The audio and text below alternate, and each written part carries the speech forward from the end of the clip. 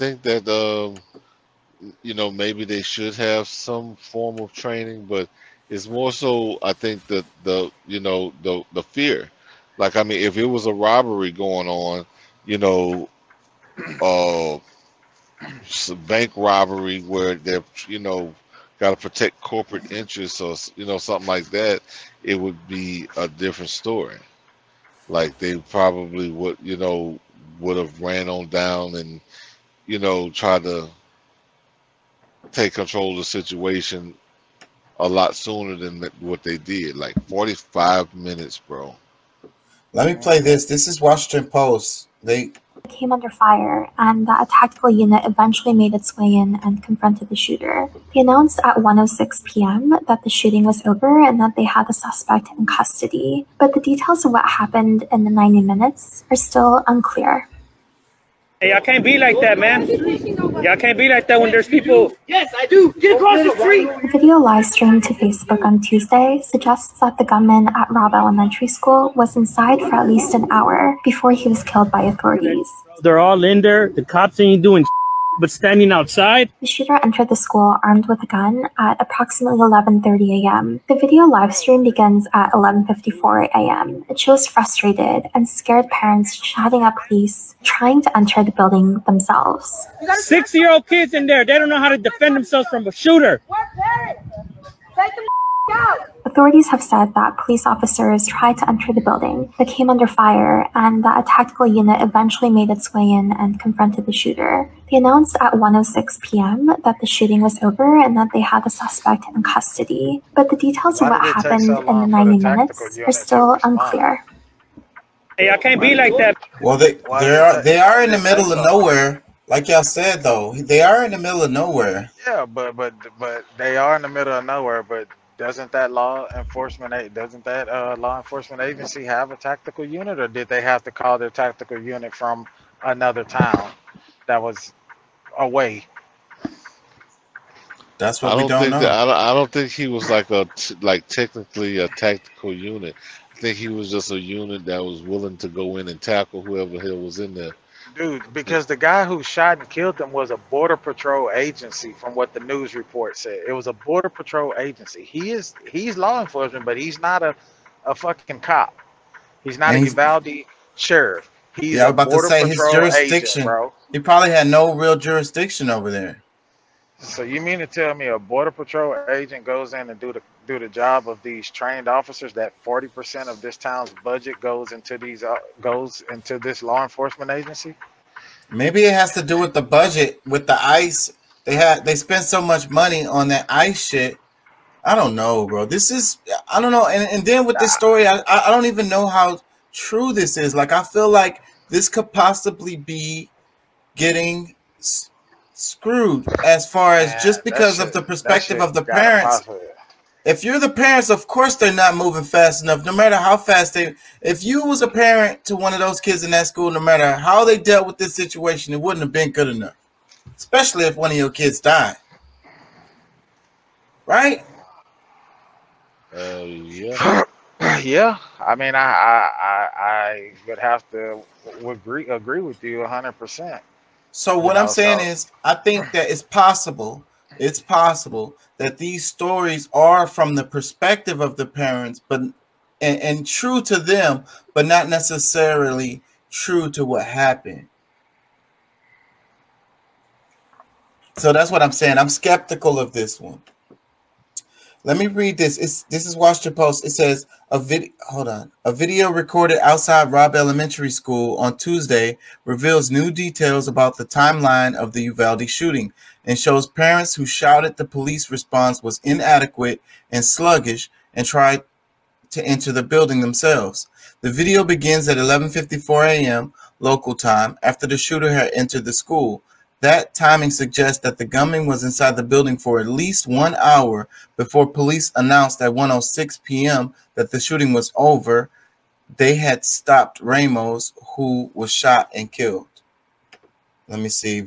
It says visual forensics video reporter Joyce Lee explains more. Let me read. This is a comment underneath the post. It says, "There goes the good guy with a gun theory. Sounds like these good guys with their guns was too scared to do their job, but sure, let's arm teachers. Another comment, it says, plenty of good guys with a gun couldn't stop the bad guy with a gun. What does that teach us? These could be bots. This is terrible. They did nothing to help. I cannot even fathom the anguish of being so close and so helpless. There is an ample room in the inaction of ultimate failure of the police force to sue the force for negligence causing harm. So much for protect and serve. I just can't. America, you're failing your children. And Abbott sat there and lied, commending law enforcement on their swift action. The police did nothing for nearly 90 minutes. They all need to be held accountable, and while I'm at it, vote them out. Get them all fired. I'm sure those parents would have taken care of him. This doesn't sit right with me. What in the hell? Wow, are you serious? They're tough when there are no guns involved and treat the people wrong, but when it comes down to real deal, why don't they stop knowing there are kids inside? And a lot of these comments are very emotional, and like I say, some of this I think are bots. The ones at the top sounded like bots. And what was I gonna say? You wouldn't have wanted the police to let the parents try to get in there and deal with the situation themselves. You know what I'm saying? So you can't be mad at the police for that. They were keeping the parents actually safe. It probably would have just been more parents dead if they would have let them try to climb through windows or whatever.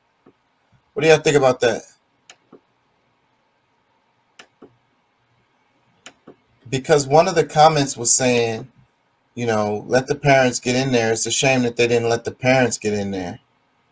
But, No, I don't think that was a good idea. But I mean, that's why, like, it's like the police officers are the people who should go in and secure the place because, you know, like, I mean, to me, like, there's a way, like, let's say you don't know how many shooters is in there. Okay, yeah, you still need to go in and secure whatever places that you can and say, okay, you know, you can localize this issue where that, you can at least make some plans based on, yeah, that's you common know, sense. but I don't know, bro. You always secure the perimeter. That's the first thing you do on any scene. Because I mean, having random parents just going in is gonna make it more chaotic. You know what I'm saying? And you know, a higher chance of more people getting killed. Yeah, so you don't want the parents to get killed. So you're protecting them by not letting them run in there. I want to lighten it up a bit. I'm gonna come back to the topic because I got the Al Jazeera, but I want to do an in-between segment right here. What do y'all think about this? Oh, damn! Am I ready? He know I'm cheating on him.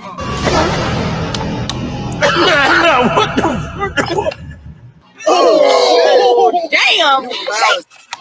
Am I ready? He know I'm cheating on him.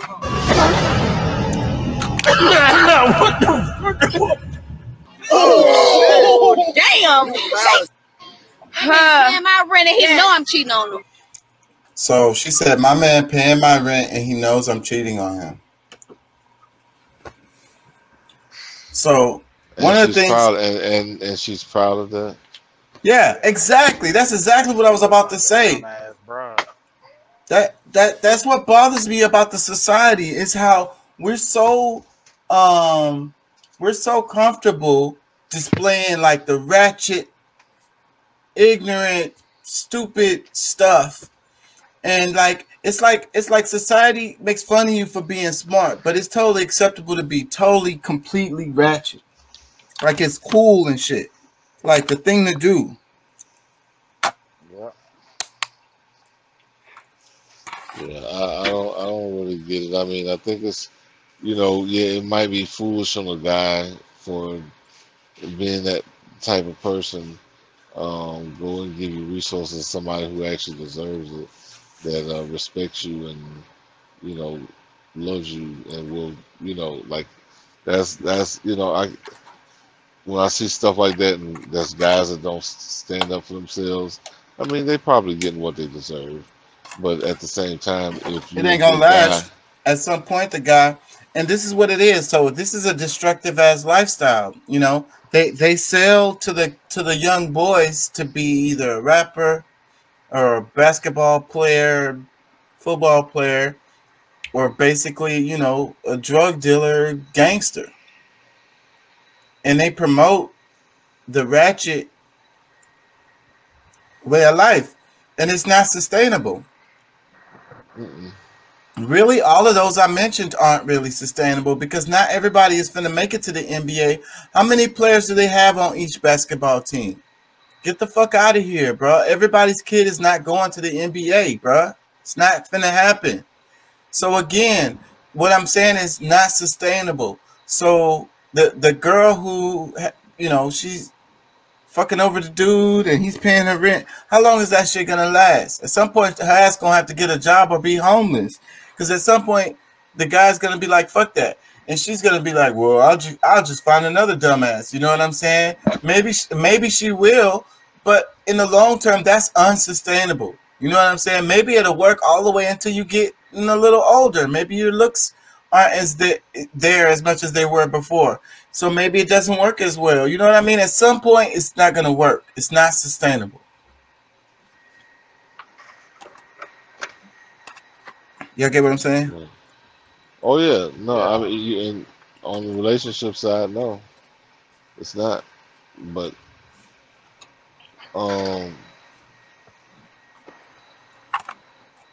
let me But see. this is what get promoted.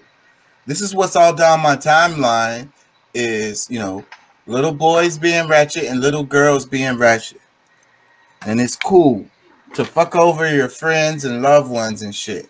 And just to be totally like disrespectful and not caring about nothing. It's like I'm winning. I'm winning. You know? That's what I wanted to get to too, was like the title of the show is How May I Serve You? You know? Because that's the way our society is. We're all about ourselves, and we're all about winning. So that's the reason why when someone says something like, "How may I serve you?" it make you feel uncomfortable because like I was saying at the beginning of the video, how nice is it for you to come home and your wife is like, "How may I serve you?" Or even the other way around, the husband comes home from work or the wife comes home from work and the husband is like, "How may I serve you?" How does it make you feel when you go through Chick-fil-A line and they say, "How may I serve you?" And then, my whole idea is that God is a servant. The earth is a servant. The universe is a servant. To serve is a higher, purpose. You get what I'm saying? So, us as a society, if we looked at it that way, how may I serve you? The rest of my community, my friends and my neighbors, it's just like in the Bible, them saying, love thy neighbor. It's really the same thing. You know what I'm saying? How can I help? You know? That is where we need to focus on to fix the problems related to society. And that's how we lead to people who doing school shootings because they're looking at the world through a totally individual way and they can't see how the pain of other people's suffering causes them suffering. We all live in the same, it's like if you think of the earth as a house, we all live in the same house. You know what I mean? So if there's suffering in your house, you're going to be suffering as a result of that. It's going to affect you in one way or another. Y'all get what I'm saying? Yeah, Yeah. but I guess I mean when you're really looking at the effects of it all, like let me well my thoughts kind of went off. I'll come back in it. Lost it. Yeah, I'm going to get into the Al Jazeera before I put y'all to sleep. We're at 2 hours, and I'm not going to stay on that long anyways. I got to work all day tomorrow. yeah, me too. Let me see. Click. Yeah, I want to get into the Al Jazeera video. I definitely want to cover that one before we go. I think they did a really good job.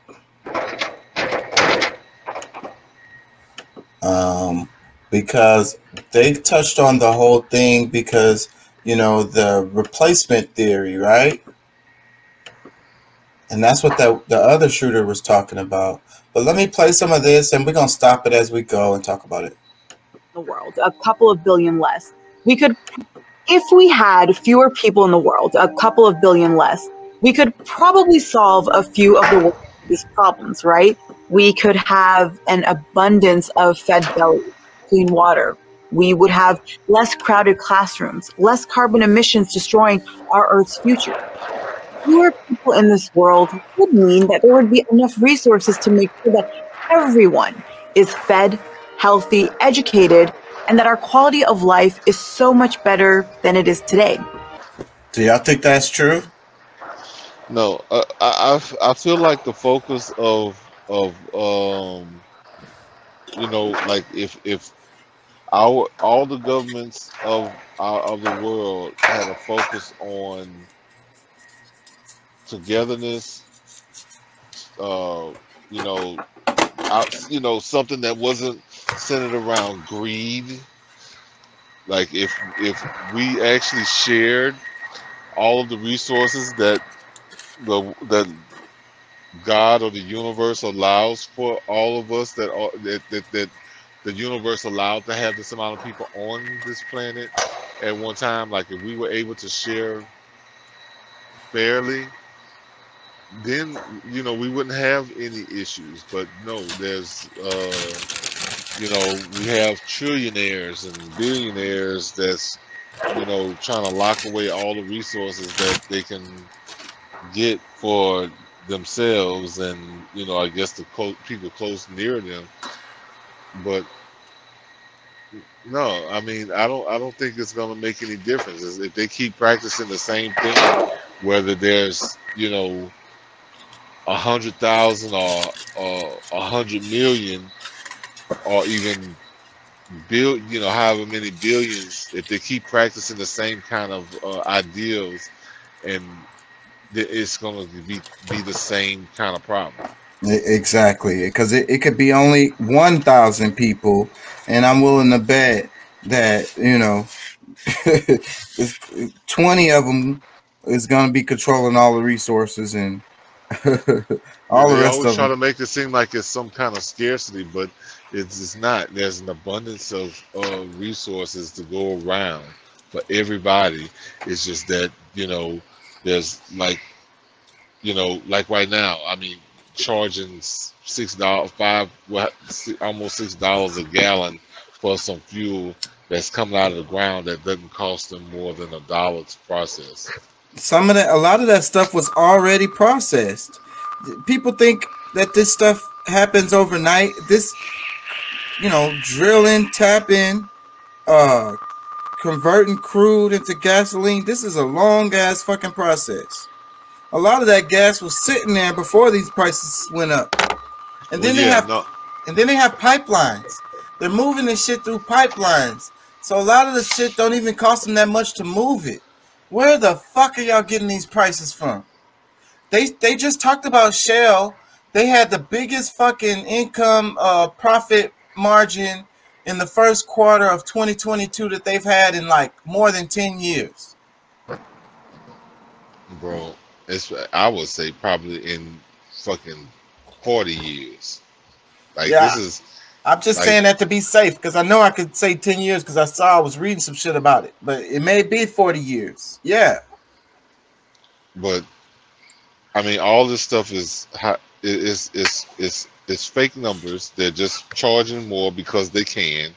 They're using all of these, like, cause for some people they're saying like they lost money during the pandemic, which it was not a loss. It's just that they didn't bring in as much income like they, as they maybe wanted to. But how fair is it for you to, all right, we didn't use all the fuel. Like I can see like if they was giving away fuel last year for free and now they're trying to make up for it. No, you were making a profit from whatever fuel you sold last year, and because people were on lockdown and wasn't going places, and they didn't buy as much fuel as they were, the previous year. I mean, now you're gonna, send the country into, you know, a frenzy of. I mean, pretty much people are deciding, all right, I'm gonna have to get exactly this amount of gas to get back and forth to work. So, so I can still afford to buy, a loaf of bread and some bologna to, just make it through the week. I mean, because that's how tight it is for some people. Let me play some more of this. So I don't want this frame to be sitting here too long. That idea should sound familiar because it's everywhere. Headlines, TV, YouTube recommendations.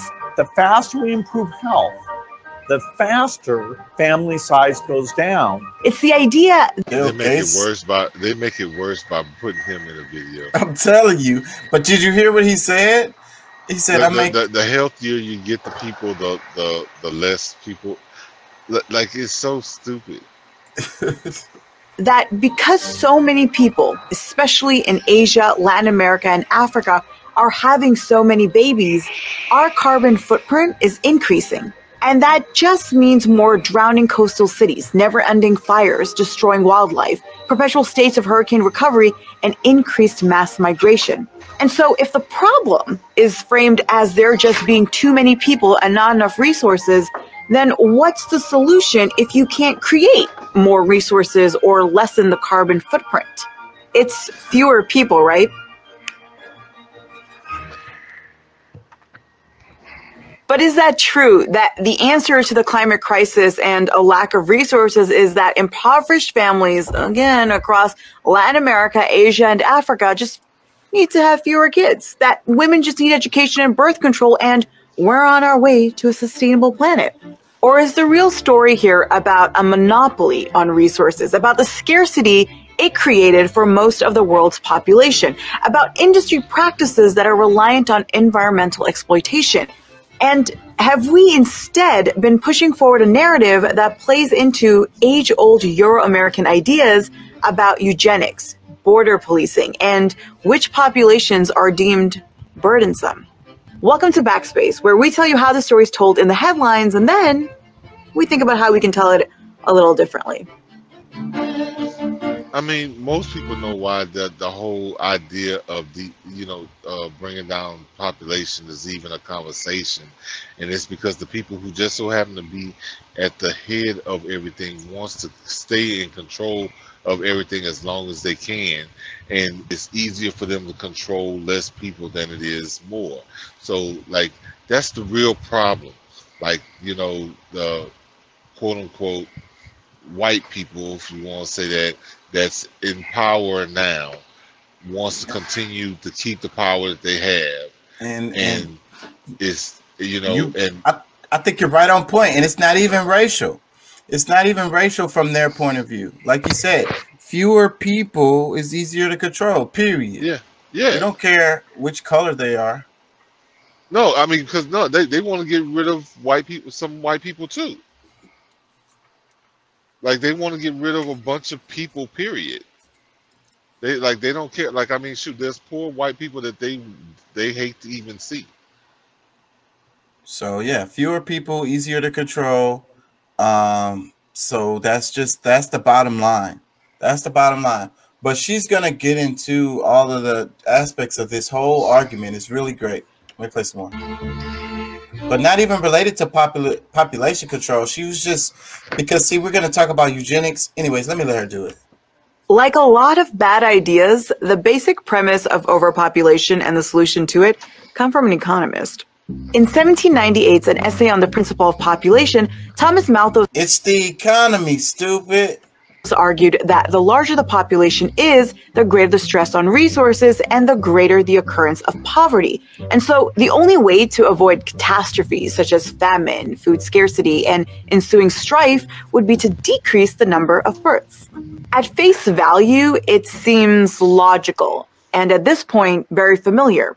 But it's an argument that has not only been more or less debunked, but relies on a premise we automatically believe is true because We've been told it is. And that invariably leads to looking at where the fastest growths of population are happening and asking, what can we do to slow this down? Researchers say there is a much better way to reduce our carbon footprint than driving hybrid cars, using energy-saving bulbs, and recycling. Just have fewer children. The skyrocketing world population is apparently affecting the environment. The carbon footprint of extra children is 20 times higher than other environmentally friendly. Ain't that so mean? They got these cute little kids and they're talking about the carbon footprint of extra children. You had this cute, who had all these cute little kids? You're destroying the freaking environment. You should be ashamed of yourself. Practices. Climate change, the pressure of a growing population, 7 billion, on our increasingly fragile planet. We have planetary limitations. But headlines and news reports won't call cities like New York and Paris overpopulated and struggling with resource distribution as a result of that overpopulation. Nor will they focus on the carbon footprint of these cities or other American and European cities. Even accompanying images in reports or articles about the impact of so-called overpopulation will, more often than not, consist of images of Asian, African, and Latin American populations. So the term overpopulation, whenever I hear it, I always want to ask, so, who in particular do you have in mind? Like, what kinds of people do you think shouldn't be here? That's the heart of the matter right there, isn't it? That's one, yeah. That's one way, one direct way to look at it. And why is it you feel that way? And this is where the far right and liberals end up meeting on climate issues, because of how we've chosen to understand and tell the story of the human-made climate emergency. For the far right, it's about protecting resources from those others. Across Europe, far-right parties, which have been gaining political ground over the last decade, have revived what has been an old tradition on that end of the spectrum: ecofascism.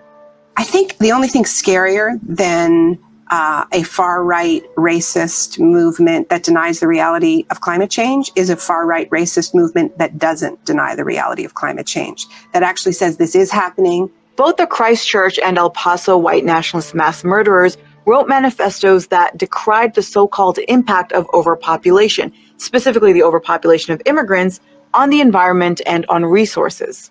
The El Paso shooter wrote about how he wanted to stop the Hispanic invasion of Texas and that fewer people would mean that the American way of life would be more sustainable. He killed 23 people in a Walmart in 2019, injuring more than 24 others. The Christchurch shooter identified himself as an eco-fascist and wrote in his manifesto that immigration was in fact environmental warfare. He killed 51 Muslim worshippers at 2 mosques in 2019, injuring over 40. And while eco-fascism may seem very modern, it's actually rooted in something very classically American. The roots of ecofascism are traced back to America's progressive era, a period between 1896 and 1920, where social movements advocating for the betterment of society gained successful momentum and were led by upper and middle class white Christian men and women. Freaking progressive era, quotation marks. I hate the way they segmentize history, and it's one of the ways how they rewrite history. The progressive era. Wasn't black people, Mexicans, and Italians getting lynched at this time? What year is that? They said, what they say, 1890s to 1920s or some shit? Late 1800s, early 1900s. Oh, yeah, definitely. How progressive were they, really? Let me play some more. So there was already this idea going all the way back before. People are getting lynched today with guns, but I mean, they still consider, some people to be very progressive right now. And that's the connection that she's kind of making, because she's gonna throw those progressives, the left, onto the bus here in a second. For the betterment of society, gained successful momentum and were led by upper and middle class white Christian men and women. So there was already this idea going all the way back before the First World War that the only way that white people in the world could survive was if they found some way of containing and eventually controlling the growth of populations in non-white places. In 1916, American lawyer and conservationist Madison Grant published one of the most influential books of the last 100 years, The Passing of the Great Race, or The Racial Basis of European History. Many of the ideas in Nazi Germany's racial science that rationalized the Holocaust were actually inspired by these American eugenicists. Hitler called Grant's book his Bible, and Hitler's Bible informed the foundation of environmentalism in this country itself. Grant argued that the so-called Nordic race was under threat from certain world populations, and that in order to protect the earth, its resources, and the environment, we needed to eliminate the migration and even the existence of certain populations. And central to Grant's solution was eugenics. Eugenics ascribes societal value to a person's race and class. Those who aren't seen as valuable are considered leeches on resources, and thus, under this outlook, they deserve to be lessened in numbers, to be Useless culled, eaters, as they call it here in eliminated. America. Grant wasn't. She's so soft on the way. She's so politically, like the way she's talking about this. She's giving the information very well and using. I need to pay attention to how she's using her words, because she's dodging the YouTube algorithm like a motherfucker with the way she's doing this. It's genius. A lone pioneer in the realm of eugenics and conservation. He had the company of many, including President Theodore Roosevelt. In their view, it was the white affluent man's duty to preserve nature, not to save it from destruction, but to guarantee their continued ability to exploit and interact with it as they pleased. It was under men like that, men like Grant, Roosevelt, John Muir, Gifford Pinchot, Henry Fairfield Osborn, and others, that American conservation was possible. These guys were fundamental to the establishment of national zoos and parks and to the protection of endangered species. And these were the same people who went on to create and lead environmental clubs and organizations like the Sierra Club, the New York Zoological Society, and the U.S. Forest Service. And of course, these eugenicist ideas didn't start or end with the conservationists. They proliferated across movements led by white Christian Americans in the late 19th and early 20th. Wait a minute. Hold on. I watched this video earlier, but something that concept she just brushed over it. She's going so fast, but something she just said made me think about something, because she's talking about how there's a connection between eugenics programs, the same people that did the park services and all of that stuff. So that's really interesting, because you look at a lot of the history, a lot of the big parks used to be black neighborhoods or you know, Native American Aboriginal areas, right? True or not? Central Park in New York historically was that. And they moved those people out of there and made it into a park. And there's so many other places. There's a story of a lake. I don't know what state it is, but they made it. It's a man-made lake, and it used to be a black neighborhood. Those areas of like Yellowstone, wasn't all of Yellowstone Indian country?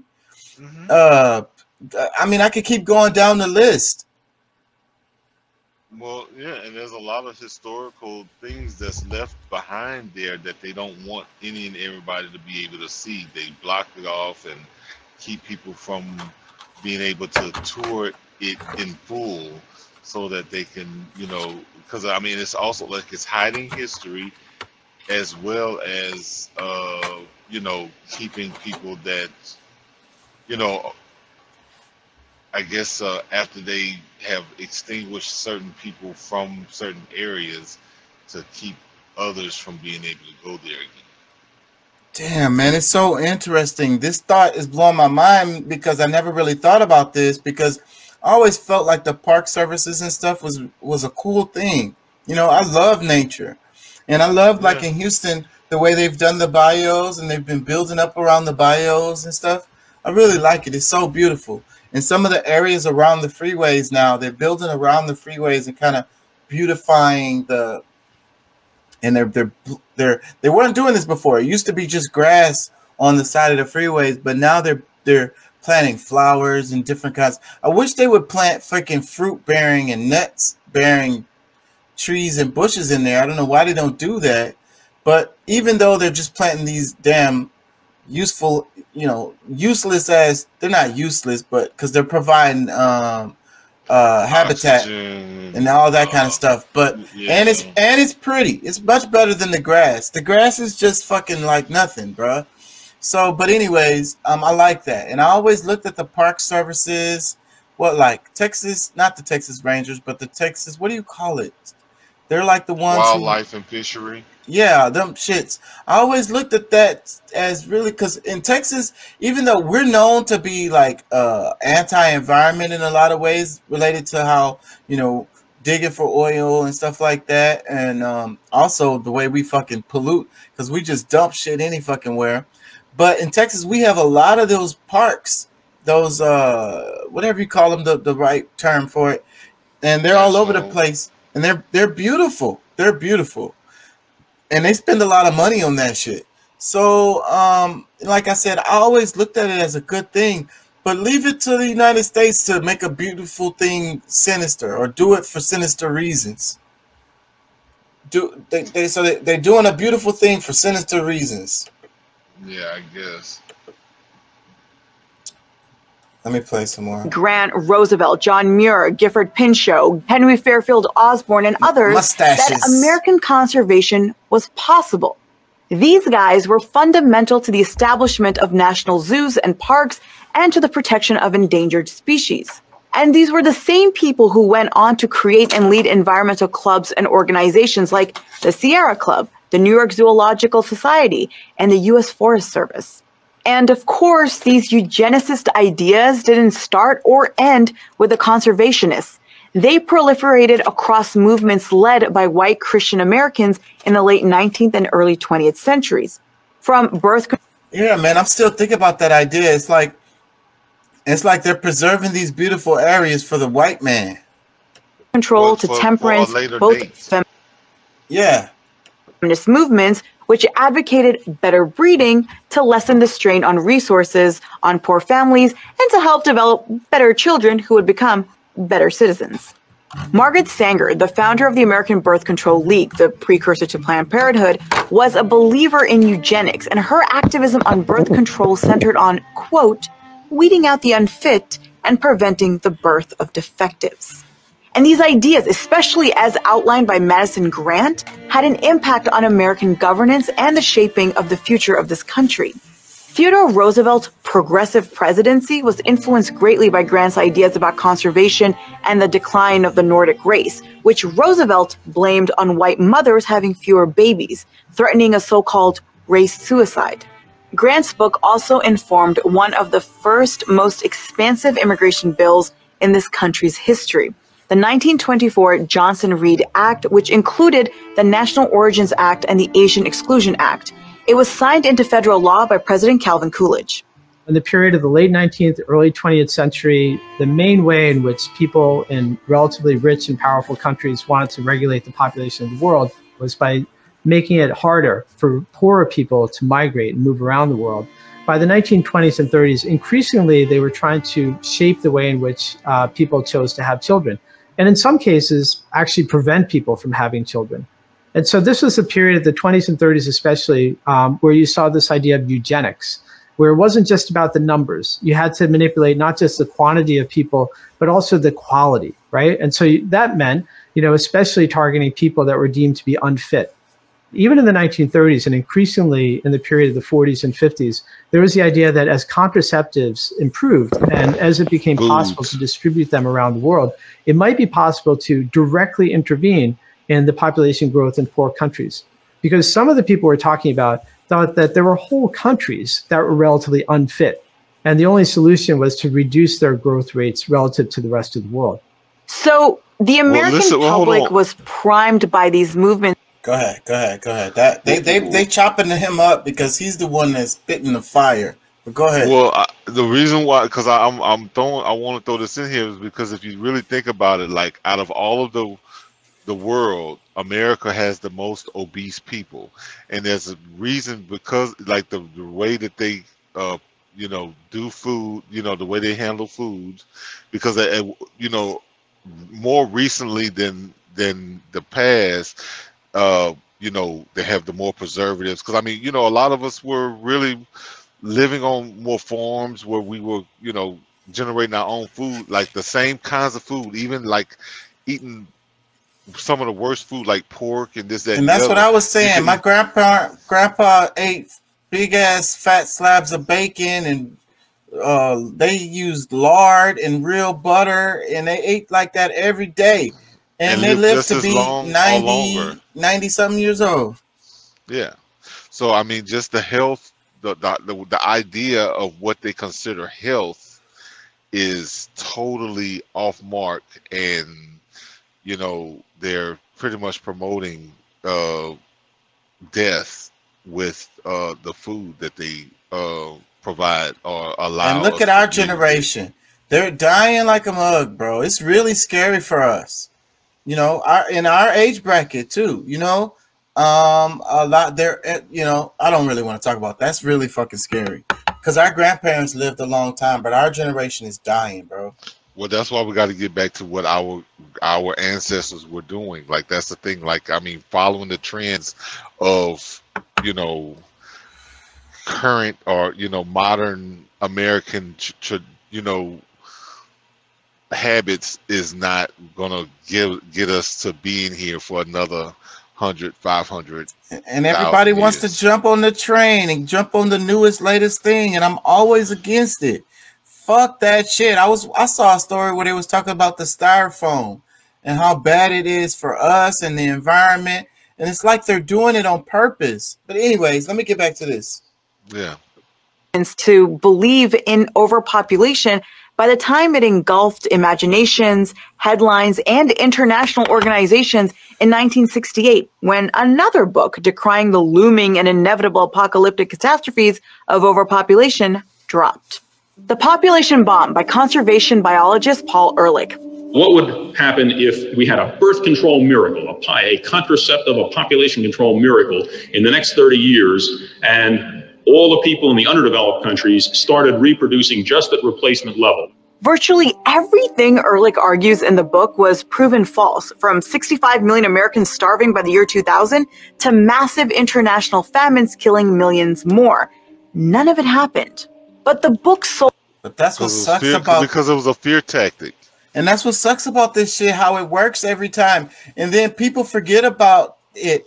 They you know, they don't forget about what they said. They forget about, like, they don't point out that the dude was wrong. You know what I'm saying? But whatever other concepts, they still keep citing and quoting. And a lot of our science and even our history is based on this kind of stuff. It's so fucking frustrating that you could keep citing a debunked source.